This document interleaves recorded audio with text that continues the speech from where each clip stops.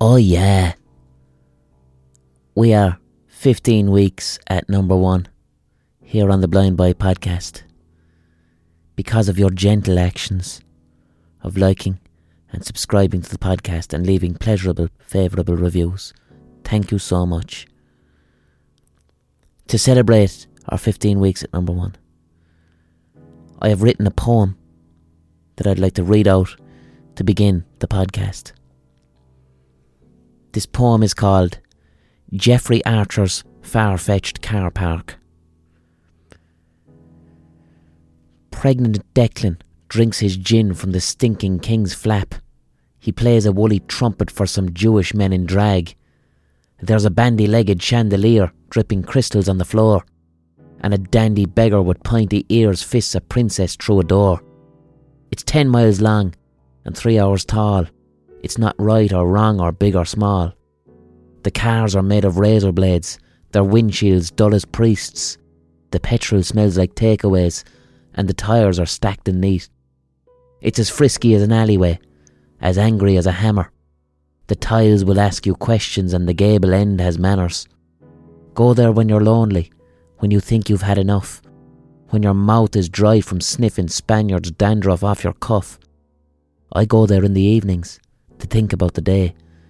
Jeffrey Archer's Far-Fetched Car Park is where I want to stay. A heaven full of dinosaurs awaits you at the entrance. 11 sexy minotaurs adorn their chests with heavy pendants. Slide down the dreamer's drainpipe into the Turkish puzzle. Jeffrey Archer's far-fetched dog grows parsley on his muzzle. He guards a fireplace with small tits for a dram of christened whiskey. He runs around the car park chasing Asians throwing frisbees.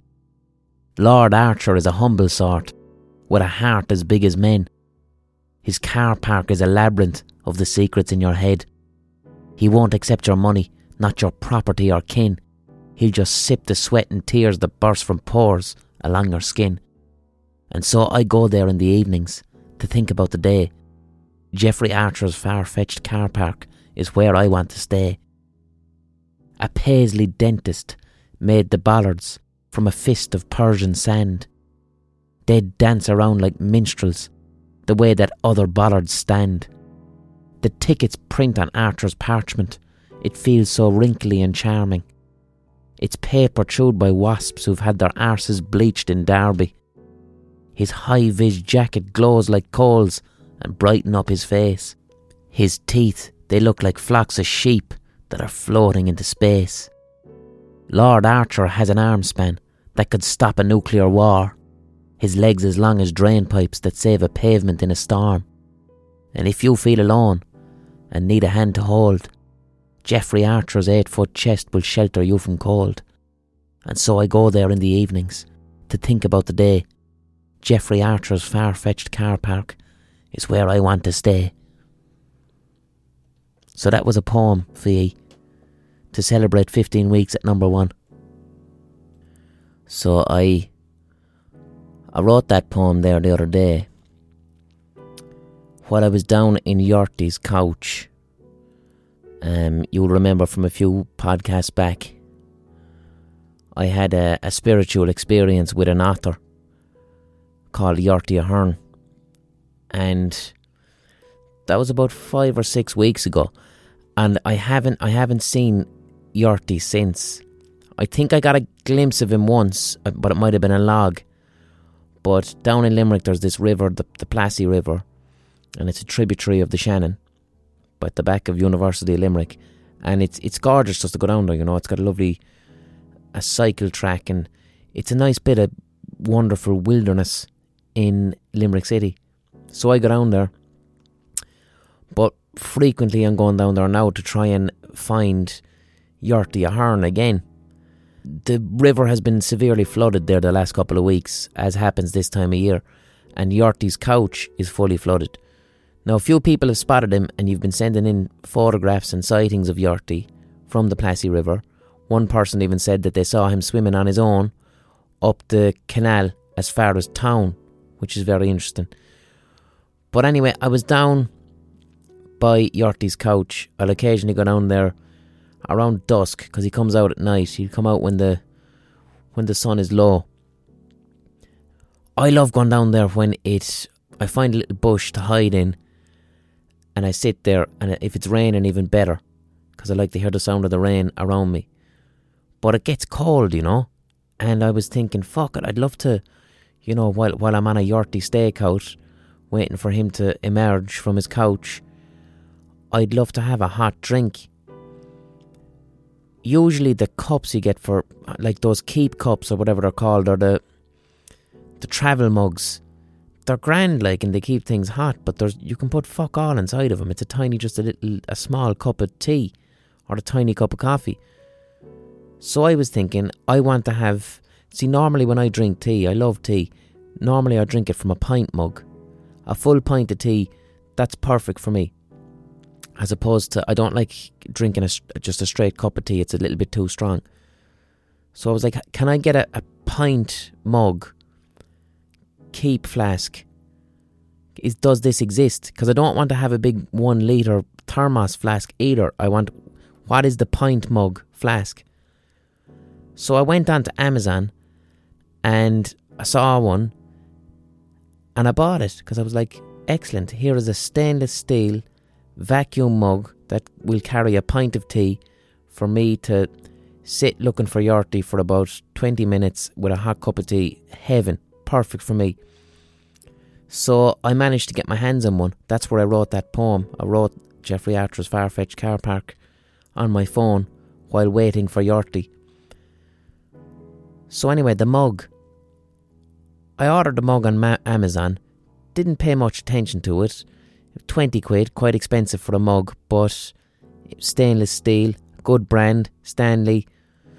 Didn't pay any attention to what it looked like, didn't give a shit. I literally just looked at the fact that it was a pint mug. So it arrives anyway in the post, and I take it out of the package, and then when I look at it, it was just bizarre looking. It didn't look like a mug, it looked like a Black & Decker drill. This mug, which is clearly like an outdoor camping mug, which is what I bought it for, was adorned in the front with bright yellow and black, like power tool design. And I wrote down some of the stuff that was on it, because this was on a big sticker on the front, and I took it off obviously. But it said Stanley Vacuum Steel Camp Mug. And then it had loads of like statistics. Keeps your drink hot for 2.5 hours. Cold for 4.5 hours. Iced for 20 hours. Stainless steel material. Double wall vacuum. Leak resistant. And it was just this theatrical but practical display of how efficient this mug was. And it didn't feel like, I'm looking at it going, all I want to do is drink a hot cup of tea. Is it going to keep it hot? It will. But it was pitching this mug to me, even though I'd bought it, as if I was going to use it to hammer nails into a wall.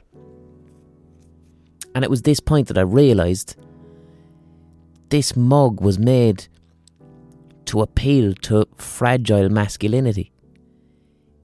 It was, fragile masculinity is, it's a consumerist thing, right? It's where men are sold products that are very much for men, not necessarily they're for a very masculine ideal that is sold to men through culture and advertising.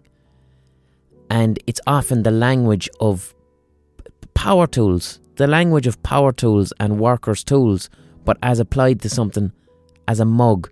A mug is a fucking receptacle for a hot drink with a decent cover on it that keeps it warm. That's all it is. But this thing was, it was promising itself to me as if I was going to survive in the wilderness for years and years, Lifetime guarantee, it says at the top. Lifetime warranty. As if I'm going to go out into the woods forever for the rest of my life, and this mug is just, that's going to save my bacon. Anything I want, this mug will do it. And how products kind of pitch themselves to fragile masculinity. It's not only by defining masculinity on, we'll say, the advertiser's terms, but also by defining masculinity by what it isn't. And often what that is it's what it isn't is what are perceived to be the negatives of femininity. This mug is practical and straightforward.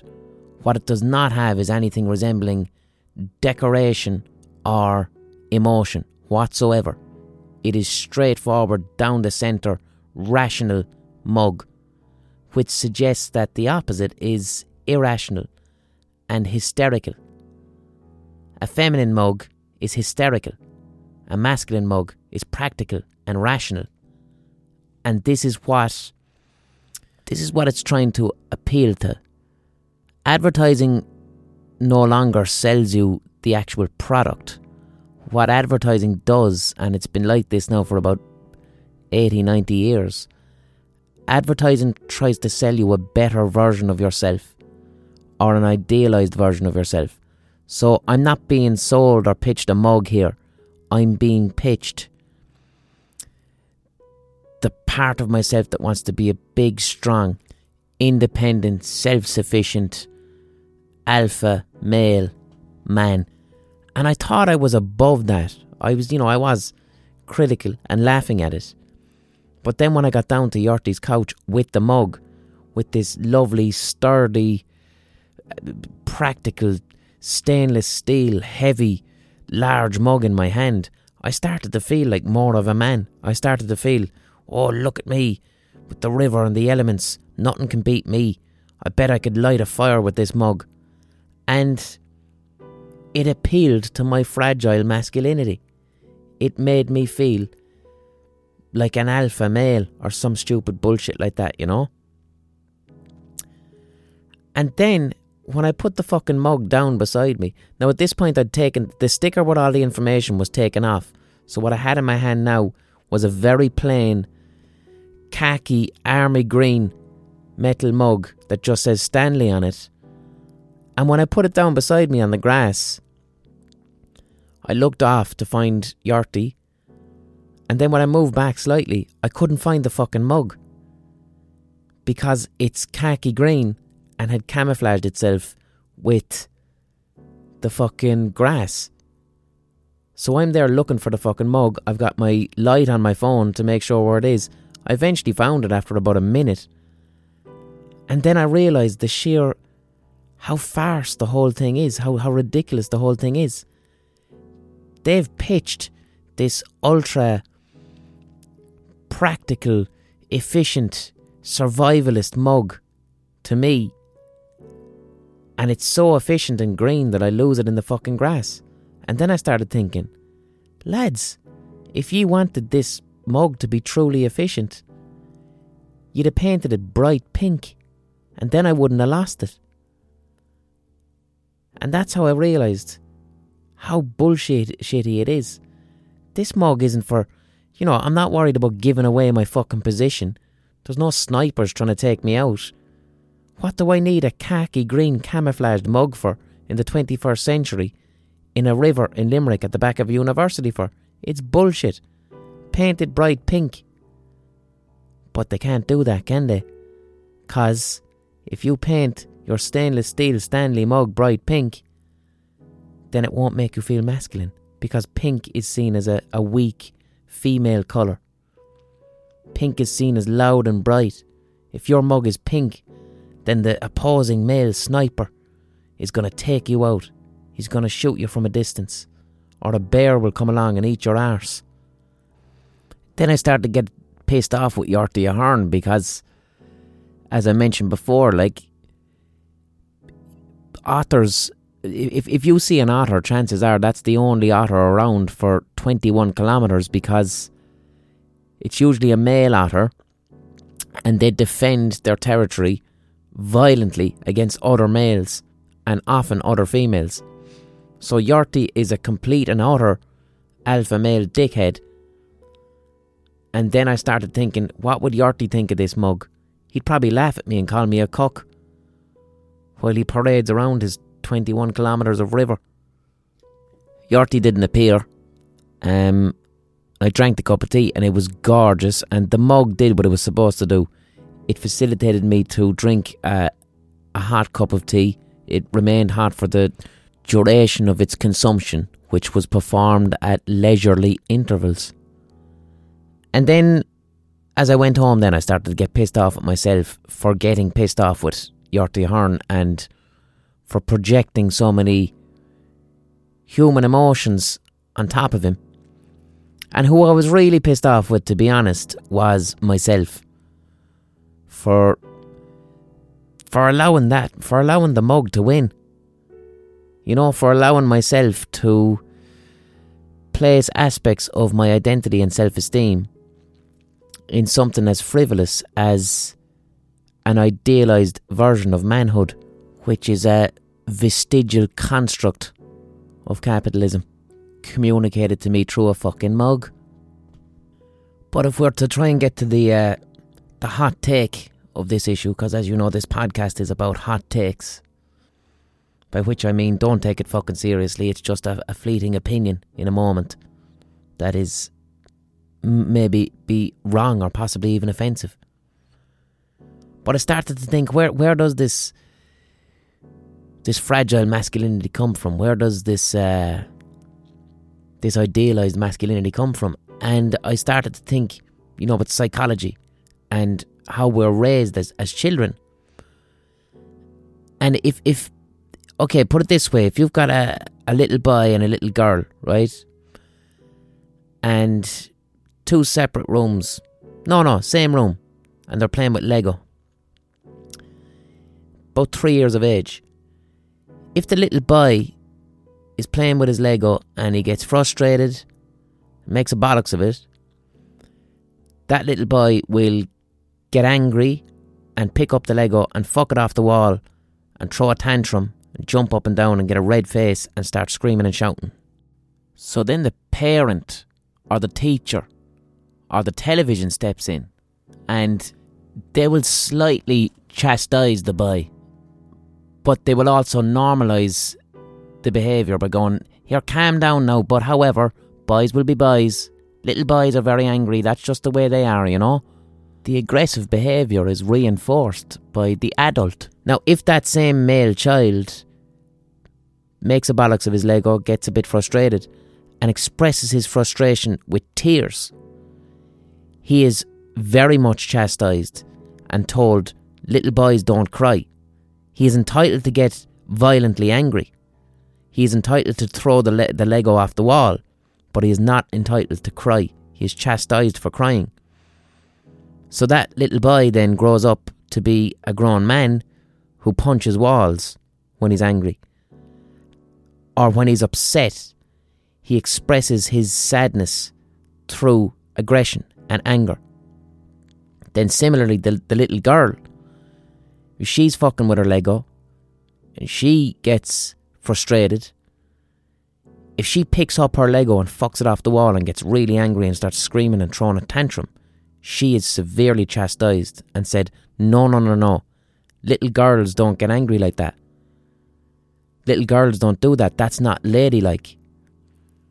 However, if that little girl chooses instead to express her frustration with the Lego with tears, to start bawling, crying, she is rewarded by the parent. The parent comes over and goes, oh, you poor thing, you poor little girl. Oh, I know. You're annoyed with the Lego.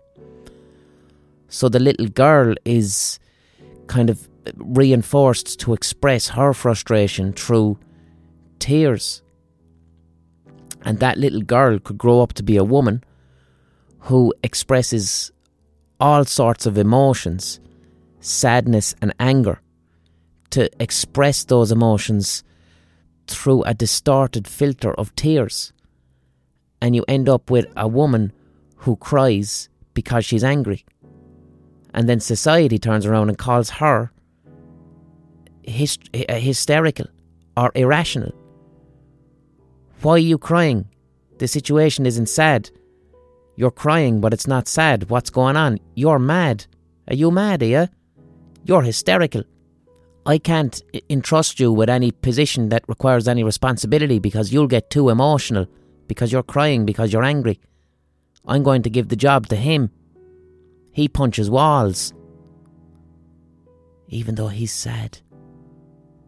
And neither of those positions can be of any benefit to anybody's mental health, because they are both, from the perspective of emotional intelligence, quite irrational positions. So it's worth, for our own self-care, to reevaluate, we'll say, our life and our childhood and some of the messages that we were given at a young age that we have ingrained as absolute truth regarding our gender and how we must behave in accordance with that.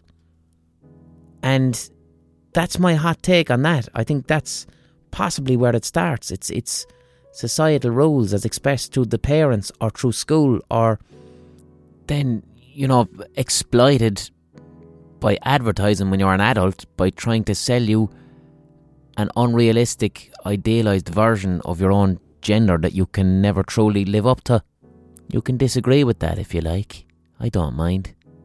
My hot takes are even hotter this week. They are hotter for longer because I pour them into my fragile, masculine mug with its stainless steel vacuum walls. Last week, we spoke about 3 very, very famous Irish monkeys. And I got very positive feedback from that. You all seemed to enjoy the monkey stories. And then I received a very cryptic Twitter direct message the other night. It was about 3 a.m. And all it said, and it's one of my favourite direct messages of all time: look closely at the Fitzgerald monkey, which is now a potential contender for the name of my next book. So when you receive a direct message, now like I said last week as well, I get a lot of direct messages. I don't get to read all of them.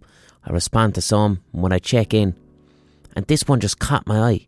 Look closely at the Fitzgerald monkey. What a beautiful phrase. So I immediately had to start Googling Fitzgerald monkey, which took me down a bit of a rabbit hole. A good, a Wikipedia and a Google rabbit hole, which I adore. And I started to look at the name Fitzgerald. Now immediately when I hear a name like Fitzgerald, this excites me because I'm a lover of Hiberno-Norman history in Ireland. The Normans were kind of half Brit, half French. They were the first invaders from the British Isles. They came over from Wales in the early 12th century. And the Normans had invaded Britain but 100 years previously to when they invaded Ireland. They invaded the Anglo-Saxons. And the Normans themselves were nothing but French Vikings. They were Vikings that settled in France and were given the area of Normandy. But anyway, when I saw the name Fitzgerald, I know that Fitz is the French word for fille, which means son, so it means son of Gerald. And in Norman history, I am very interested in a man called Gerald of Wales, who was a Norman. Now, I don't know, I think he was, Gerald of Wales he was a Norman noble, and he was also a historian, and he had some religious title. He might have been a bishop or a monk or something. But anyway, what Gerald did, and this was very soon after the Normans invaded Ireland, this was maybe 20 years, Gerald wrote a book called Topographia Hibernica, meaning topography of Ireland. And Gerald was a Norman historian who wrote this book in Latin about what he saw in Ireland. And like I said, Ireland had been recently conquered, so you would have still had Irish tribes living under Brehon law. And Gerald wrote this book in about 1190, which basically portrayed the Irish as fucking nutjobs. And on looking back, a lot of people say that what the stories that Gerald had about Ireland were, because he was Christian, and the Irish were kind of half Christian. St. Patrick had come over 300 years earlier, but ancient Irish Christianity had been distorted and warped, and it got mixed in with Irish mythology. I spoke about the voyage of St. Brendan a few podcasts back. But Irish ancient Christianity before the Normans came over was unnoticeable from standard, we'll say, continental Christianity. There was no internet, there was nothing, so the Irish invented their own Christianity. Gerald is seen as somebody who constructed a colonial narrative about the native people of Ireland to portray us as completely bizarre, irrational savages in need of civilised conquering. And all colonialism requires that. If one civilization is to nationalistically control another, it requires a narrative that portrays the colonised as savage and, subhuman and in need of civilization. That's what the Americans do it now by using the word democracy. Let's bring democracy to the Middle East. My hope. But anyway, so Gerald wrote this book, Typographica Hibernica. And it's very entertaining. It's fucking nuts, and it's got beautiful illustrations. And I'll go through some of the bizarre claims he made about the Irish as he saw them. Whether they were true, whether he actually saw them, whether he was recounting stories, or whether he was flat out lying, like I said, to justify a colonial narrative, remains to be seen. But it's still one of our earliest external texts about what Ireland was like, which is a shame because it may be distorted, but it's still great crack. He was up around Mullet, which is up near Mayo, I think. Not sure. Apologies if it isn't. But anyway, he claimed that there was an island there, and that when people died, the corpses, they don't putrefy. He said that when the island was scattered with corpses that in perpetual freshness that refused to decompose. Which sounds a bit mental, but then I got thinking about that, and there's this thing that happens in Munster anyway. I know it happens in Limerick, called soap mummies. I don't know if you've ever heard of this, but Limerick has a fierce amount of limestone. Limerick is built on limestone. And this weird thing happens, corpses in Limerick when they're buried. The lime in the soil, okay, leaks and mixes with the fat of the putrefying, decomposing body in the soil, okay? And when you mix lime and fat, you get soap. That's what soap comes from. Soap is lime and fat. So certain corpses buried in Limerick, they develop a crust of a bizarre soap-like substance that preserves them. It's called saponification, making them soap mummies.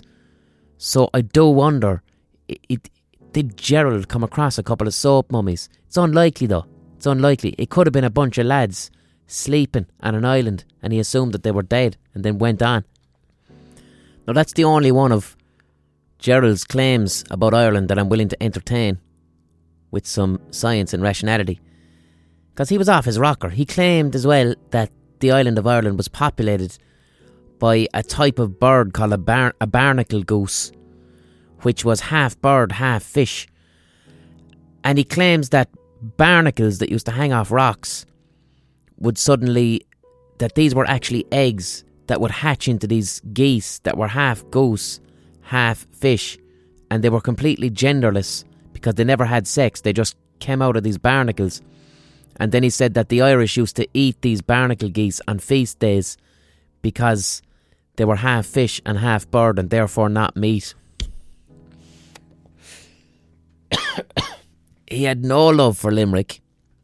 Limerick, at the time that Gerald was there in the 11th century, would have been ruled by Vikings. It would have been a Viking settlement.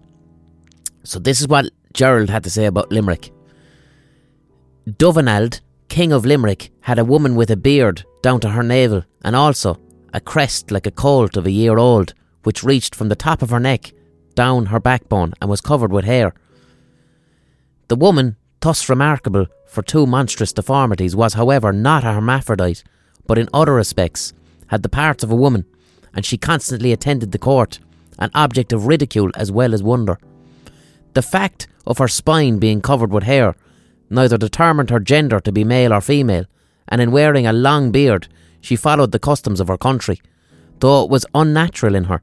Also, within our time, a woman was seen attending the court in Connacht who partook of the nature of both sexes and was a hermaphrodite. On the right side of her face she had a long and thick beard which covered both sides of her lips in the middle of her chin. Like a man, on the left, her lips and chin were smooth and hairless, like a woman. So apparently in Limerick there was the king's girlfriend was half horse, half human, and both male and female at the same time. And then the same crack was gone up in Connacht, but this was half man, half woman, but split exactly down the middle. Now either Gerald is completely telling fibs, because, you know, he also said that thing about the genderless birds that are born, the fish birds that are born from eggs, or else, you know, Ireland in that time genuinely had quite a liberal and accepting attitude to transgender people, and Gerald was over-shaming them with his Christianity. I don't know, he could have been a fibber. One particular quote from Gerald that stands out for me as being of historical interest and importance is, if you remember last week I was talking about the origins of the Irish, and I had a hot take about the possibilities of the Irish arriving from Morocco via Spain. Now only recently, in the past 15-20 years, by tracing the Irish DNA, did we find out that the Irish did in fact come from the western coast of Spain, around that region. And Gerald has a quote from, you know, the 11th century that says, "The Irish's custom is to be armed with 3 kinds of weapons, namely short spears and 2 darts, in which they follow the customs of the Bascularness, the Basque people." He also said, "There are veins of various kinds of metals ramifying in the bowels of the earth, which from the same idle habits are not worked and turned to account, even gold, which the people require in large quantities and still covet in a way that speaks their Spanish origin." So back then Gerard spotted a similarity between the people of the Basque region, where the Irish genetically come from, and the Irish living in Ireland then. So the fact that we came from the coast of Spain and the Basque country, that was staring us in the face from the 11th century in Gerald's writings. So that's interesting. But back to the bullshit. Some of the best shit in Gerald's book about Ireland are the illustrations. Now, it does contain an illustration of the bearded Limerick horse princess, but it also has an illustration of an Irish chieftain hugging a goat, and the goat is about as tall as the chieftain standing up, and the goat and the man are shifting with tongues while the goat is on a boner. Another illustration, which might be my favourite, and which fully kind of depicts the savage irrationality that Gerald was trying to get across about the Irish, is there's this lovely image of a fella chopping a horse to bits. And what Gerald said is that when the Irish would get together, that one man would chop a horse into pieces while it's still alive, and then they'd get a big tub, like a big huge bucket, and underneath it they'd boil the bucket so it's boiling water. They fuck the bits of the horse into this bucket so it makes this mad horse soup, and then the leader of the clan, the male leader, would climb into the boiling bucket of horse soup, and everybody would gather around and eat lumps of horse out of the soup, while the man was standing in this boiling soup bucket eating the horse too and bathing in the horse bloody soup broth. Fucking madness. And how I always read this is one of the things that distinguished the Normans and made the Normans so good at what they were doing as warriors is their use of cavalry and horses. The Normans were fucking brilliant at that. When William the Conqueror came from Normandy to take over Britain, and I'm talking 1066, he took a load of horses on boats from France to Britain, which is madness at the time. That is a huge undertaking, bringing a load of horses with you. But that's one of the ways that the horses and archery is one of the ways that the Normans conquered the Anglo-Saxons. So what this communicates to us is that the horse would have been seen as a very noble animal, not something to be eaten, because we don't eat horse now because it's a service animal. And to suggest that the Irish were cutting up horses and making them into a soup that they all bathed in and ate from is to show how truly uncivilised we were. A major theme throughout Gerald's book is that the Irish were surrounded by wonderful natural resources, but we were too thick and barbarous to actually exploit them. He said that we still lived in forests, that we had loads of fertile pasture that we grew nothing on, that we lived mainly off cattle, that we were too thick to grow food, we had no fruit. And then again, when you show that there's horses around, and instead of figuring out that we can ride them or use them for battle, we chop them up and have a big soup orgy. That is the most damning kind of critique of the native Irish people, and communicates a message, because it was written in Latin, to not only the Norman King of England, but most importantly to the Pope, that the Irish are a nation with no natural rights and in need of conquering because they're animals in need of civilising. If you want to see Gerald's book, I think it's available in... Is it the National Library of Ireland, possibly? I think the National Library of Ireland has a copy, and the original copy of Gerald's book that you can get a look at. But I'm certainly going to try and find a copy myself, because it's just gas. I love that. That's brilliant. And on the one hand, it's a shame that one of the kind of... who was recording the history of Ireland 1,000 years ago was somebody who wanted to conquer us. But at the same time, it is entertaining to have this bizarre depiction of anti-Irishness, which carried on for many, many years. That right there is the genesis of the thick paddy archetype. So how did I get onto this? How the fuck did I get into this? Oh yes, the direct message. Look closely at the Fitzgerald monkey. So I started doing a bit of research about Fitzgerald and monkey, and I found something very interesting, which I would have been quite beneficial to last week's triad of famous Irish monkeys in the podcast. The Fitzgeralds they're a very early Irish Norman family. They're one of the first, like I said. Now I don't know whether they come from Gerald who I was just talking about there, or another Gerald, but they are from Gerald. And the Fitzgerald coat of arms, when you look at it, has got two fucking monkeys in it. So again, we're talking 1150, when the Fitzgeralds would have started, so about 1,000 years ago. What the fuck are a pair of monkeys doing on a coat of arms of an Irish Norman family? What's going on here? Now, we already had Tony the monkey from up north, whose skull was found, the Barbary Moroccan ape, whose skull was found in the ancient Irish ring fort 2,500 years ago. Now we've got a 1,000-year-old monkey, two of them, on the Fitzgerald coat of arms. So I did a bit of research, and apparently a young lad called John Fitzthomas, the first Earl of Kildare, right? When he was a little baby, he was sleeping in his bedchamber, and a fire broke out in the castle, right?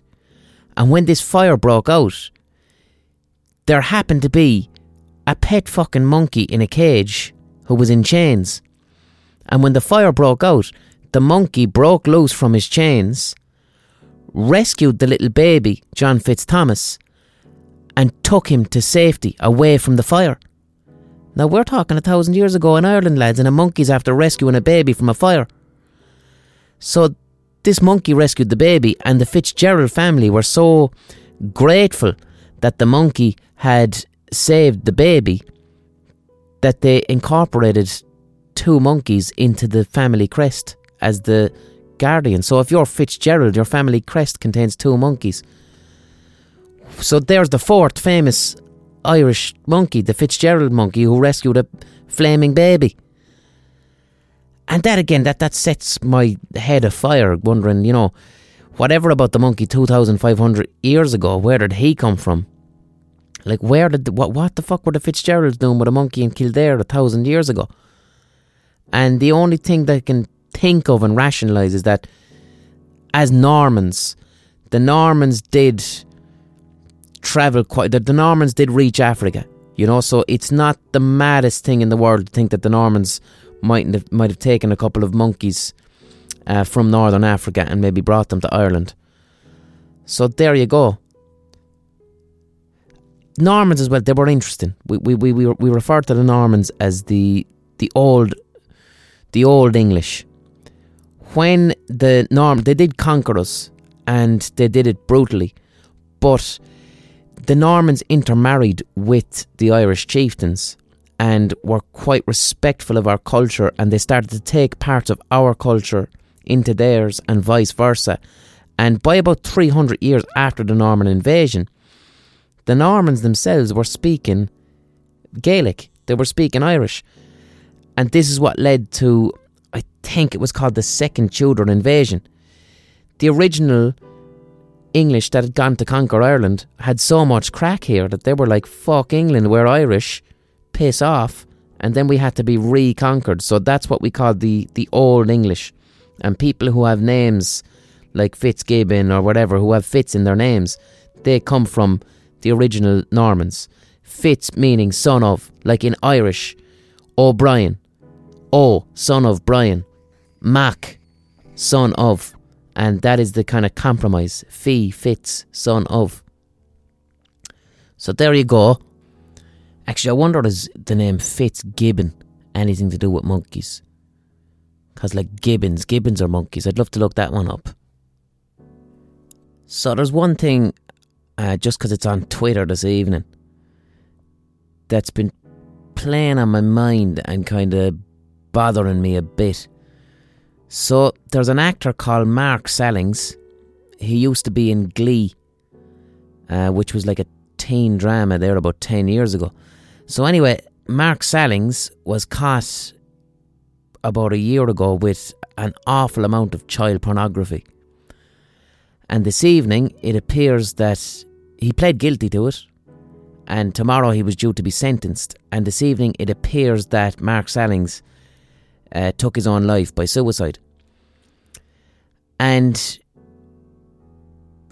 it's a tough one because the comments online appear to be celebrating and cheering his death by suicide, and appear to be, there's a lot of jokes about his suicide because, he's a paedophile. It's as simple as that. And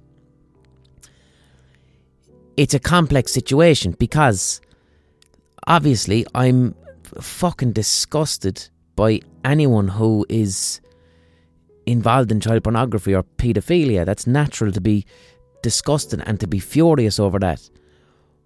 But at the same time, I'm uncomfortable with people feeling that just because the person who committed suicide is a paedophile, that it gives them a free pass or makes it okay to then make jokes about suicide or to wish suicide on someone. And when you do that, you're not taking the piss out of him, you're taking the piss out of every person that's taken their life by suicide. And I think it requires a bit of awareness around it. And it's a tough one to bring up because that now sounds like I'm defending the actions of a paedophile, which I am not at all. I'm disgusted by it. I'm angry by it. And my initial rage and anger when hearing about it, to be honest, my initial feeling was, oh, fair play, he's dead, good riddance. That was my anger wanted this man to be dead and to be glad. But I can't allow my anger and my rage, that emotion, to dictate my thoughts and feelings, because that then will not facilitate my own mental health. So what I have to do is reevaluate this situation, as it is a complex situation which requires in me a complex reaction. And the complexity of that reaction is, I'm disgusted by his actions. I wanted justice to be made out on somebody who does something that abhorrent. But at the same time, the complexity of this situation demands that I don't feel glad that he took his own life by suicide. And that's a tough one. That's a balance. That's a complex balance between those two things. But I refuse to allow myself to be so black and white as to kind of disrespect people who've taken their own lives just because of this one person and his abhorrent acts. So it's something I'd like the people of the internet to kind of consider, you know. And that's not even separating the person from the crime. It's about you can't take the piss out of somebody who took suicide without then further stigmatizing suicide itself. And that's where it becomes important. So I would have preferred if he just went to jail and was completely and utterly... The most important thing, I think, with paedophiles, even though initially we engage with this incredible rage about it, for me the most important thing is that whatever sentence is handed out to them, that they are removed completely from ever having access to another child or engaging in anything that hurts another child. That's the most important thing, I think. Removal. But our initial reaction when we hear about it, our anger takes over and we want them executed, you know. That's how rage takes over our critical faculties and our mental faculties. But for yourself and for myself, all I'm saying is that that's not a great way to look after your own emotional well-being. Situations are complex. Human beings are complex. And we do ourselves no service by reacting to a complex situation in a binary black and white way. Do you get me? I'm not defending him. Not for 1 second. And another thing as well there, now I could go back and I could edit this and change it, but you know what, I won't. I think I used the phrase committed suicide there, which is a phrase I'm trying to remove completely from my vocabulary.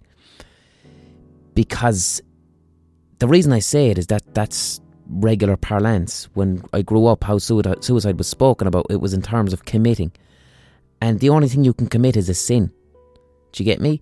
So even the phrase itself, to commit suicide, infers in the language that it is a sin. And you can't say that about a suicidal person. Instead, what the correct way to speak about suicide is to say the person died by suicide. So I apologise for saying committed suicide, but I left it in there so I could make this point. The fact of the matter is, and it goes as well for people who are misinformed and ignorant and use phrases such as suicide being selfish and shit like that. What we have to remember about people and suicide is that a person who takes their life is in a suicidal frame of mind, and that is not a frame of mind that you or I, as we'll say mentally healthy people, can relate to. We can't judge them by the rational rules that we ourselves have. Do you get me? So they can't commit nothing, basically. Now, don't allow that short section of the podcast there, which dealt with some pretty real shit. Do you know? I went from talking about Irish history and monkeys and a lot of good fun, crack, mad stuff to getting very serious there all of a sudden. I'd like you to kind of have a bit of awareness around not to allow that to drag you down or to feel uncomfortable, because part of destigmatising the mental health conversation in general is about making it regular, normal parlance.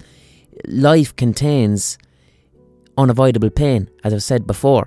And it is okay to jump from a conversation that is frivolous to something that is a little more serious and sad.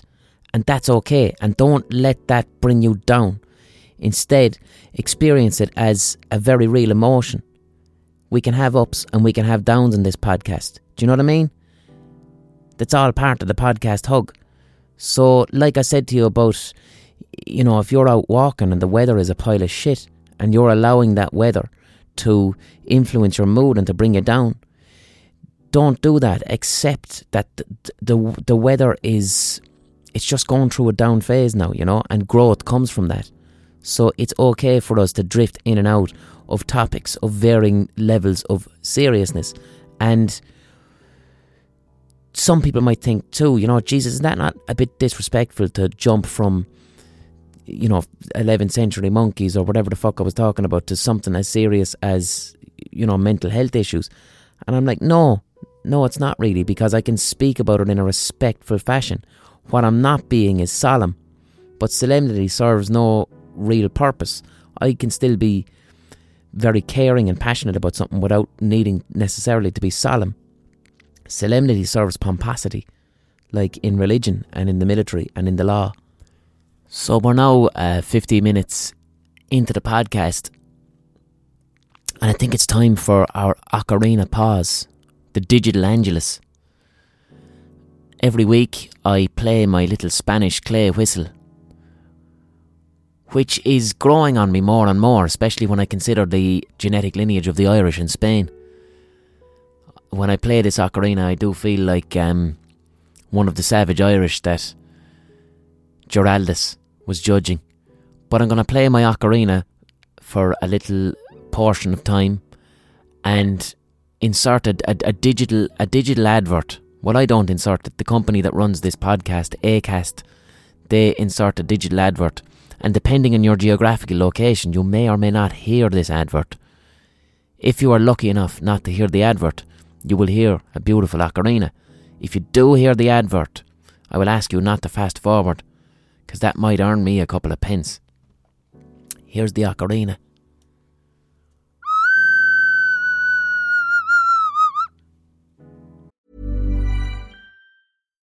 Millions of people have lost weight with personalized plans from Noom. Like Evan, who can't stand salads and still lost 50 pounds.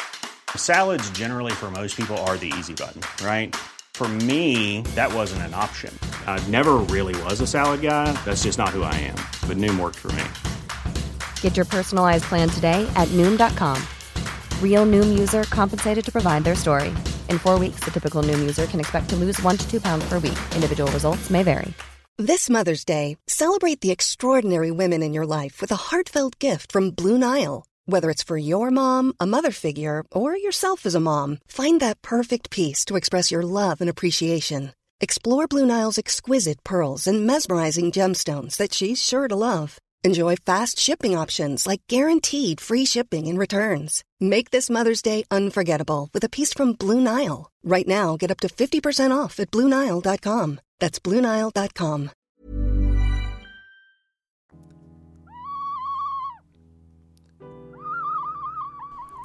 We'll try and make it sound like one of Gerald's mythical barnacle geese.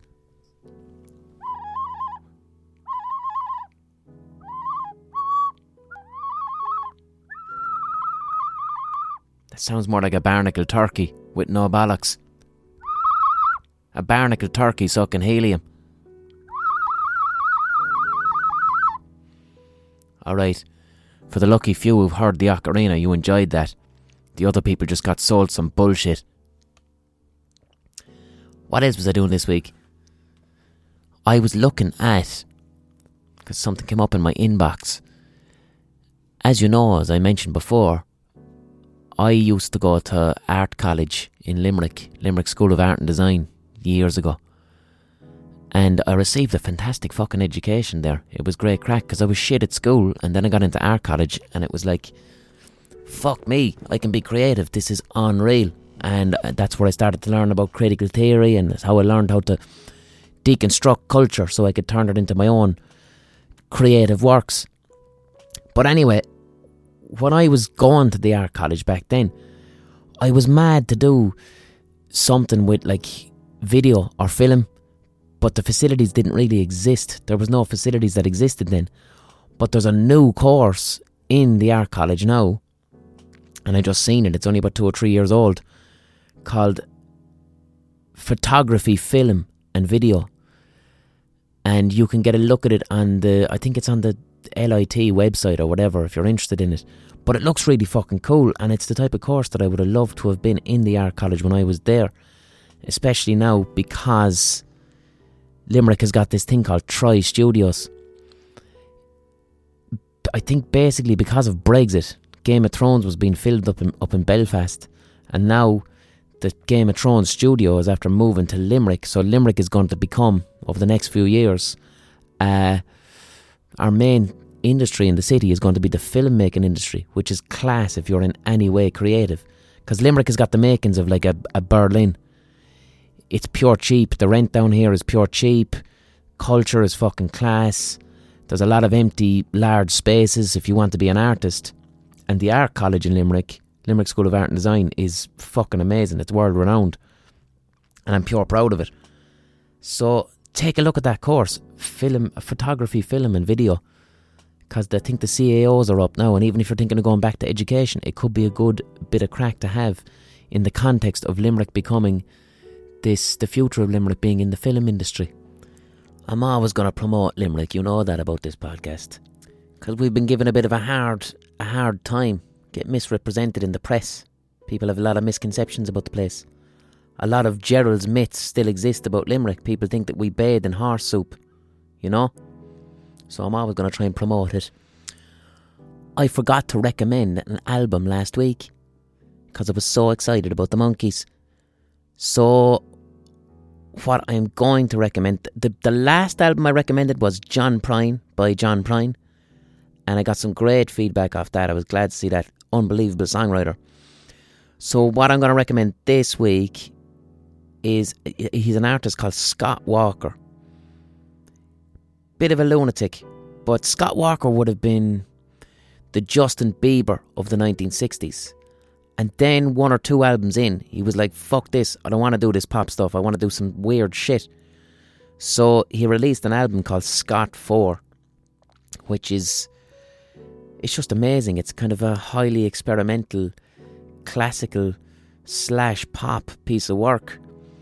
And Scott Walker over the years has gone from Justin Bieber to, we'll say, Justin Timberlake when he did Justified and teamed up with the Neptunes and got a bit cool.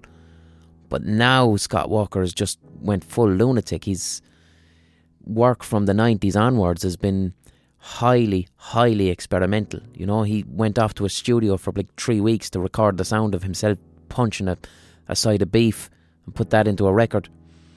And he's got a lyric I was listening to last week. I can't think of the song, but one of the lyrics is, I'll punch a donkey on the streets of Galway. And he repeats it about 19 times. So listen to Scott 4 by Scott Walker. Unreal album. Thank you to everybody who is supporting the Patreon account. Good few people giving the equivalent of a cup of coffee or a pint or a Mars bar once a month. And the collective efforts are really keeping this podcast going. So thank you very much to all the people on Patreon. And if you would like to contribute to the Patreon of this podcast, it is patreon.com/The Blind Boy Podcast. And you don't have to. It's a suggested donation if you like it. Still going to keep doing the podcast, but I really do appreciate it. It's fair play to you. Fucking hell. So, at this point of the podcast, I like to read out a few questions that you ask me. Jay Diddley asks, would love to hear you speak about the Melanesian cargo cults. Jay, that question is so fucking good that I'm not going to answer it, because cargo cults are so brilliant that they deserve their own podcast. I'm not even going to tell you what it is. Don't even Google it. I will do a podcast on cargo cults, and thank you for reminding me, because that was definitely creeping around my unconscious as a potential fucking podcast episode. MSCMS asks, what would you like your non-Irish listeners to know about Limerick? I think I just previously answered that before I read your question, in a feat of Yorty Ahern-inspired Jungian synchronicity.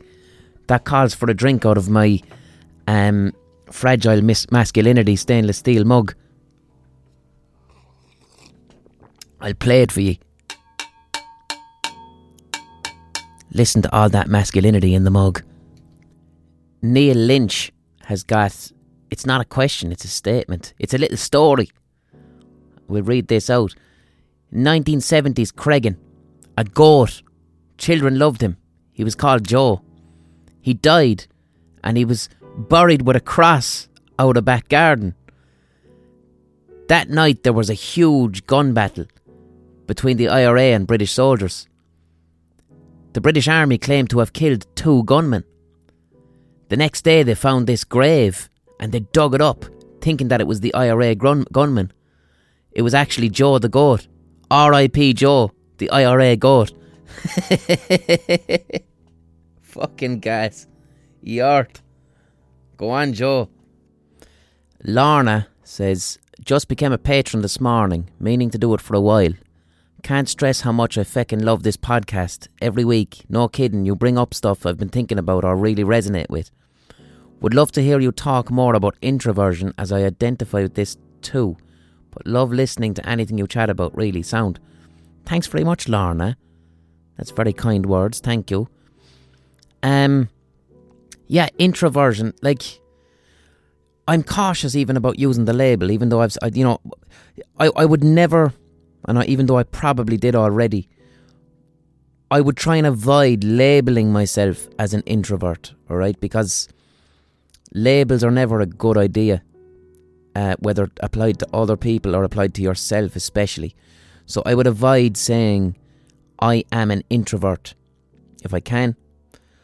What I would prefer to say is that I have a tendency towards introverted behaviour. And for me, what that means basically is I just prefer spending an awful amount of time on my own. I'm happiest that I get my energy from myself, whether it be reading or I could spend hours a day fucking around in my studio making music, going for walks on my own. I just happen to...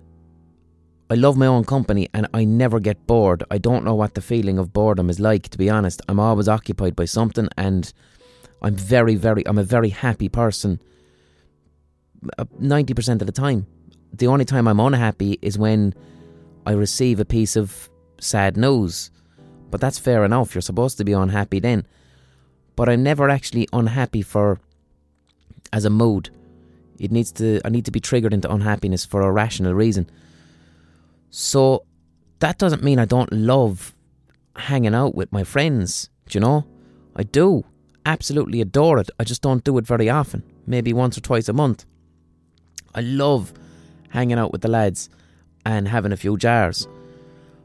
But I wouldn't be a nightclub person. I would like a relatively small group of people and genuine conversation and a few pints. I love that. But I kind of have a limit then where after a few hours of talking, I'll just disappear off onto my own and I'll fuck my headphones in and listen to music because I love music so much, and that it doesn't calm me down, it just brings me back to a base level. I find extroverted activities to be incredibly draining on me a little bit, you know. They take quite a lot out of me. So if I'm around a lot of people for too long, I'm kind of like, I'd love to just be back on my own again. But to label myself an introvert could result in emotional unhappiness, because then with that label comes what you never want. What I found when I was younger, and especially when I was getting like agoraphobia and account of my anxiety, you don't want to be telling yourself that you can't be around other people, or you don't want to be telling yourself that, like, I hate being around other people, or I am unhappy around other people. These things can be challenged. Just because you have an introverted personality doesn't mean that engaging in extroverted activities needs necessarily to be negative. It just means you don't do it loads. I don't like seafood. Do you know what I mean? But I'll occasionally have a cod and chip. Some people want to eat seafood all the time, and that's fine. Some people are extroverted. They get their energy and they get their happiness from human interaction and being in groups of people. So that's brilliant. And when they're on their own, they can start feeling quite negative, or they can start feeling a little bit down or bored. So if you're extroverted, you don't want to, label yourself an extrovert to the point that you're afraid to be on your own. Because I do know people like that. I know extroverted people who are afraid to be on their own because they feel they'll get sad or bored or frightened. And that too is a kind of an irrational position. So it's about acceptance. Some people are introverted, some people are extroverted. It's not a condition. It's just a way of being, and there's nothing wrong with that. And I'm creative, so creative people tend to be quite introverted. It requires, like this podcast is nothing but the result of me being stuck in my own head all week. I have non-stop continual conversations with myself about whatever the fuck. And then that gets farted out into your ears on this. Do you know what I mean? John D asks, how did your appearance in the new Trainspotting film come about? That came about as a result of another writer's procrastination. Trainspotting, the screenplay, not the book, not Trainspotting 2 the book, but the screenplay for Trainspotting 2 was written by John Hodge, I think in conjunction with Danny Boyle. And they were procrastinating writing the script and putting the film together. And John Hodge said it in an interview, when he was supposed to be sitting down to write Trainspotting, what he would do is end up going online and just looking at a load of our videos online as a way to completely procrastinate doing his work. And then he got obsessed with watching our videos. And I think the only way he got himself out of his procrastination was to eventually write Dad's Best Friend into the film. And he rationalised it by saying that the characters in Trainspotting 2, if they were real, what they would be doing is looking at our videos. He felt that the bandits that the characters in Trainspotting would be fans of the Rubber Bandits songs. So that's how we ended up in Trainspotting. Emmett Burke says, I received a really strange item sent to me in an unmarked package via Parcel Motel. It turns out it's a Masonic apron. What should I do? Can send you photos. It's a mad looking thing made out of the strangest, softest leather. Fuck me, Emmett. Yeah. Please send me photographs of the mystery Masonic apron. Jesus Christ. I want to find out more about that. Sent the Freemasons apron. Brilliant. Please, Emmett, please send me the fucking photographs at Rubber Bandits on Twitter. Immediately, please. Jack Selby, how would your critics react if the book was under a different pseudonym? Is Celebrity Life a hyper-real simulacrum? I think if I had released that book and didn't call it Blind Boy, if I called myself some stupid Irish writer name, fucking Declan Ryan, something normal like that, then the book would have gotten a lot more respect from critics. Like I mentioned before, the literary world did not like that somebody from, we'll say, the celebrity or internet world stepped into their space and was like, how are you getting on? I can write now. So I received what you would call mixed reviews on the book, which is quite strange, lads, because it has 156 5-star reviews on Amazon, you cunts. But yeah, I think the fact that because the book of short stories is like, there's no novelty to the inside of it. It's like a proper attempt at fucking decent, proper writing with imaginative short stories. However, the outside of it is Blind Boy with the plastic bag in his head, and it's quite a commercial front cover. So the reaction that I got from some critics left me very disappointed, because I felt that they were literally judging a book by its cover without giving the inside the kind of the fair trial that it deserved. But fuck 'em, who cares? It was voted Ireland's favourite book and I sold a load of them. I don't give a shit. A.M. Kiley asks, what's whirring around your brain when it comes to separating the art from the artist? I do separate the art from the artist. Purely, especially when it comes to music. Like, I can't not like a piece of fucking amazing music or like an incredible painting if the artist is objectively an absolute prick. We'll say someone like R. Kelly. I fucking love R. Kelly's music. What can I do? It speaks to my soul. I love the vibrating molecules of air that he produces as music. However, the man himself has got several very shady allegations against him regarding underage girls, and that makes me sick. So what I do when I separate the art from the artist, I obviously don't want to support R. Kelly, but I can't not listen to his tunes. So I try not to, we'll say, share his stuff online. And then if I am listening to R. Kelly's music, I make sure that I'm listening to a YouTube clip or something whereby I know that he is not benefiting from it monetarily. That's the only thing you can do. If you want to separate the art from the artist and you still love their art, enjoy the art, but don't patronise them. Don't, maybe illegally download. I'm not telling you to do it, but I'm just saying that's an option. The artwork is out there, but it doesn't mean you need to put money into their pockets and further support them if they've done something illegal or abhorrent. Helen asks, that's the last question I'll take now. Helen asks, I'm a teacher and I'm finding that an increasing number of my students have aspirations to be famous. This invariably takes the form of becoming a YouTube star or similar. What advice would you give them? Our desire for fame is essentially just, it's our desire for approval from other people, which we have. Humans are social animals. I don't give a fuck who you are. Even myself, I say that I'm introverted, but at the end of the day, I'm a human being. I'm insecure. So I like it when other people say that they like me. I try not to let this define who I am or to live my life by seeking other people's approval, but I do like other people's approval. When you're striving to be kind of famous, which is something I can relate to, because there was at once a time in my early career where I was like, yeah, I'd like to be not famous, like I've explained before. I don't want that type of fame where you're walking down the street and people know who you are, but I do like creating work and a lot of people see it and like it. I did reach what we would call fame, in particular around Horse Outside, we'll say intense fame. Around 2010 when Horse Outside came out, there was about a week where we were the most famous people in the country.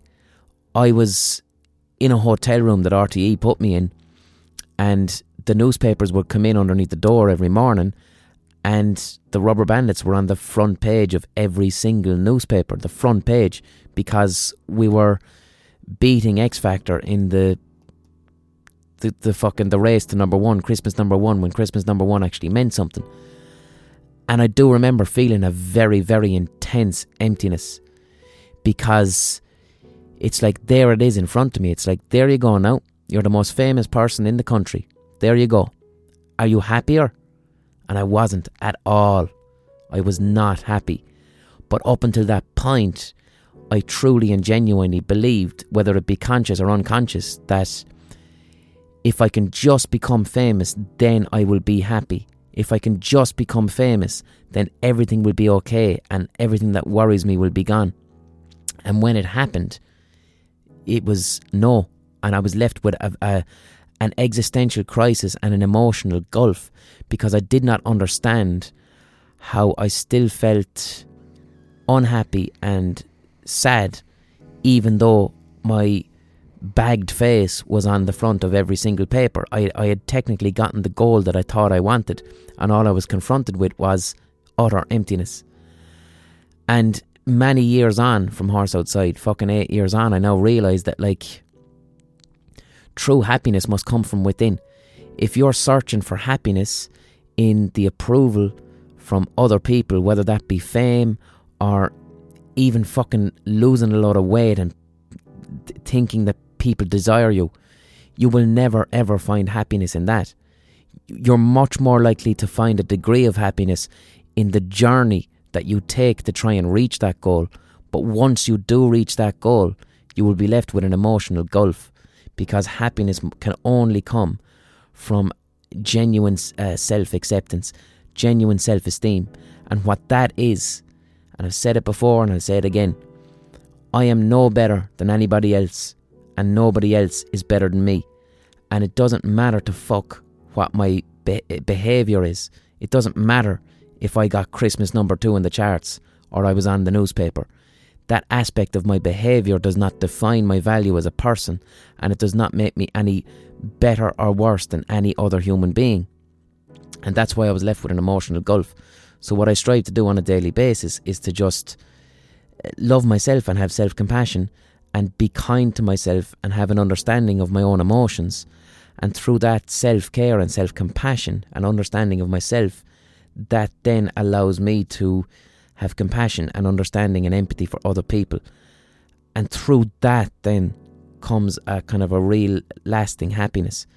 And I mentioned, like I said 10 minutes ago, I would consider myself to be a very happy person. But I have not reached a state of continual fucking happiness. The reason I'm happy is because I work daily on my mental health and I work on my happiness. And I don't allow myself to become dependent on the approval of other people, because it's bullshit. It's utter bullshit. Most people don't give a fuck about you. Most people are too worried about themselves to be given too much of a fuck about other people, You must, what you should say to those students, say to them, you are better than nobody else and nobody else is better than you. And if they want to become a YouTube star, there's nothing wrong with that. That can be great crack. That can be very fulfilling, especially if they're creative. But get them to focus on the journey and the process. Get them to enjoy making it and to enjoy doing it. That's where the happiness will be, in setting goals and realising them in the journey and learning. But that fame is not going to bring them happiness. What they're doing is they're trying to fill a hole inside themselves with external praise. And you're better off working on that gulf, working on that hole that's in you, than trying to fill it with nonsense. You're filling it with fucking dog popcorn. You're filling it with popcorn for dogs. They're selling dog popcorn in Lidl, because I saw it there during the week. And I bought a packet of it. I don't even have a fucking dog, but I bought it because it was chicken and liver flavoured dog popcorn. And at that moment I knew the recession is over, lads. Alright, I'll leave you off this week. That was a long enough rant, was it? That was nearly 1 hour and 20, was it? Go in peace. I'll be back next week. Look after yourself as always. Look after yourself. Look after your friends. Whatever the fuck. Do whatever keeps you happy. And contribute to the Patreon if you want. Leave a review of the podcast. Like the podcast. Things like that. And hopefully next week we will be 16 weeks at #1. And we will have reached the grand goal of Bryan Adams when he released his song for Robin Hood, Prince of Thieves, and got 16 weeks at #1. Hopefully we're going to be there next week. Eart.